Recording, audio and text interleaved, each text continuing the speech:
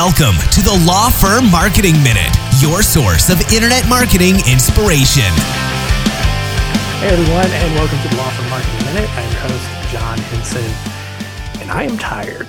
I have been having way more meetings over the past month than I think I'm used to, and my social battery is drained, my creative battery is drained, and I need a vacation, and I'm going to get one here in a couple more weeks. So just gotta grind it out. But really excited about all the things that we've got going on. We're going to be at the Clio Cloud Conference here early in October. Going to be doing quite a few things there. So if you're attending or you're thinking about attending, we'd love to see you there. Come by our booth, hang out, chat, meet some of our people there. I know it's a huge conference. It's been a few years since we've been there, but really, really excited to go back. We'll also be in Wisconsin for the Wisconsin bar in late October. So, excited to do that. We're also looking into doing the ABA Tech Show next year. So lots of cool things on the horizon, and a lot of great stuff in the works. And, really appreciate all of you for continuing to listen and download the show each week. All the feedback that we continue to get, I really do appreciate it. And it's a big reason why we're growing and continuing to push forward and doing a lot of cool stuff. This week on the show, wanted to talk about I did a center stage episode with a guy earlier this week. That episode will be coming out probably in October. And we talked a lot about just kind of, making your firm work for you instead of the other way around. And, one of the big things that we talked about is, we at least hit on it. We talked about delegation, and we talked about, being able to let go. I see a lot of times firm owners, especially like the true solos, even still smaller firms, a lot of times you still have a lot of hesitancy around delegation, and trusting that someone, whether it's an employee or a vendor or anything like that, is going to do the job the way that you wanted them to do it. And coming from such a high level conversation, I started to realize, everything starts with how you document your systems and processes. We've talked before about why it's important to document. We've talked about, just the value that a great systems manual is, and how much value it adds to your firm. But it really does serve as the catalyst for a lot of the growth and a lot of the freedom that you want, and the whole reason why you probably started your firm in the first place. I mean, think about it. Granted, if you're a true solo right now, I can see an argument where it's like, well, why should I write a manual? I don't need to give myself my own manual. I am the manual, right? But, it, as silly as it sounds, I mean, what happens if you get hit by a bus? Or what if you're incapacitated for a long period of time and someone has to come in off the street and take over? If your spouse has to try to figure out how to take over, or a good colleague is going to try to help you out and take over, they're not going to know what needs to be done or how you would like it to be done,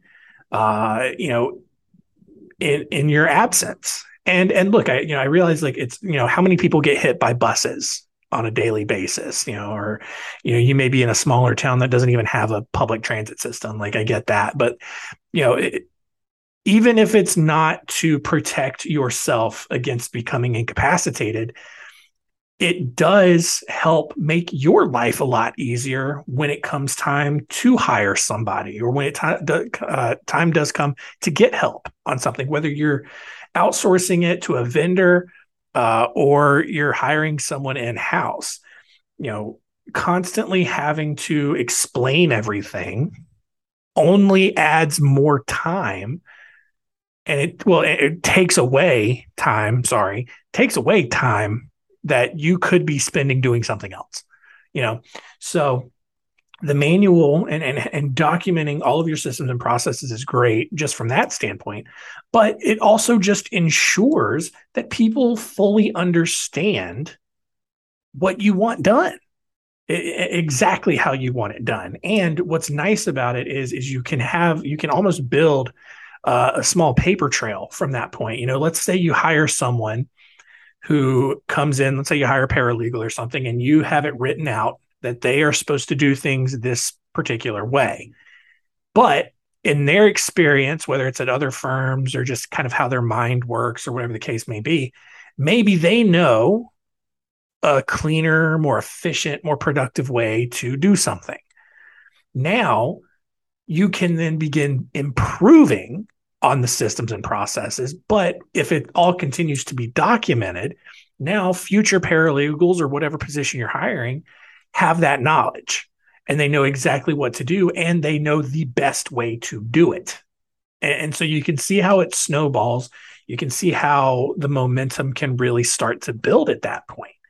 And so, again, I can't stress enough, like how important, documenting everything is. And even from a marketing standpoint, have like a chapter or a page or whatever, however you build it out, dedicated to your firm's mission, your firm's story. Why do you do what you do? What do you hope to accomplish for people? Having that sort of story framework, having that documented and outlined can not only help, your future employees feel, attached to something and kind of share your same passion about it, but it can also help you explain to other vendors what it is you do, why you do it, especially if you're going to like hire someone like us, to create content for you. We need to know what your firm stands for. And so if you have something to share with us, like, or you can, if we're talking to you directly, you probably know it off the top of your head, but maybe you hire an internal marketing person. They need to know what your message is and your why and all of that. And so there's so many different places and people that benefit from your documented processes and beliefs and methods and all of that, that it really becomes something that you should not be in business without. And so whether you don't have one at all, or maybe you have one, but like not everything is documented, or maybe you wrote one up several years ago, but almost all of the processes in it are outdated and not even being followed anymore. Like whatever the case is, invest in yourself, invest in documenting your systems and processes, preserve your intellectual property in that way. Because it really does serve as a catalyst for the trajectory of your firm. And I've talked about stories before. I mean, there are firms who, that sell and they're valued much higher when they have a great systems manual in place, because it allows the new buyers, the new management to come in. They already know how to run the firm. They know how that firm got to where it was in the first place, and they can utilize those systems and processes to keep building it. So cannot recommend that enough.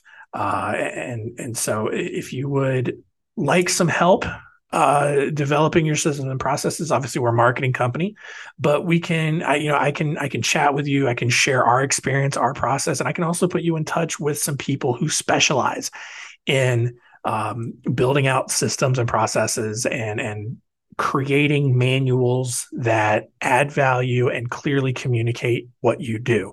Because look, when you have a team who understands how you like things done, it allows you to relinquish some of that control, and it allows you to build that trust with people that you may not have otherwise had. So that's the challenge for the week. Hope that was helpful, and that's it. We'll see you next time.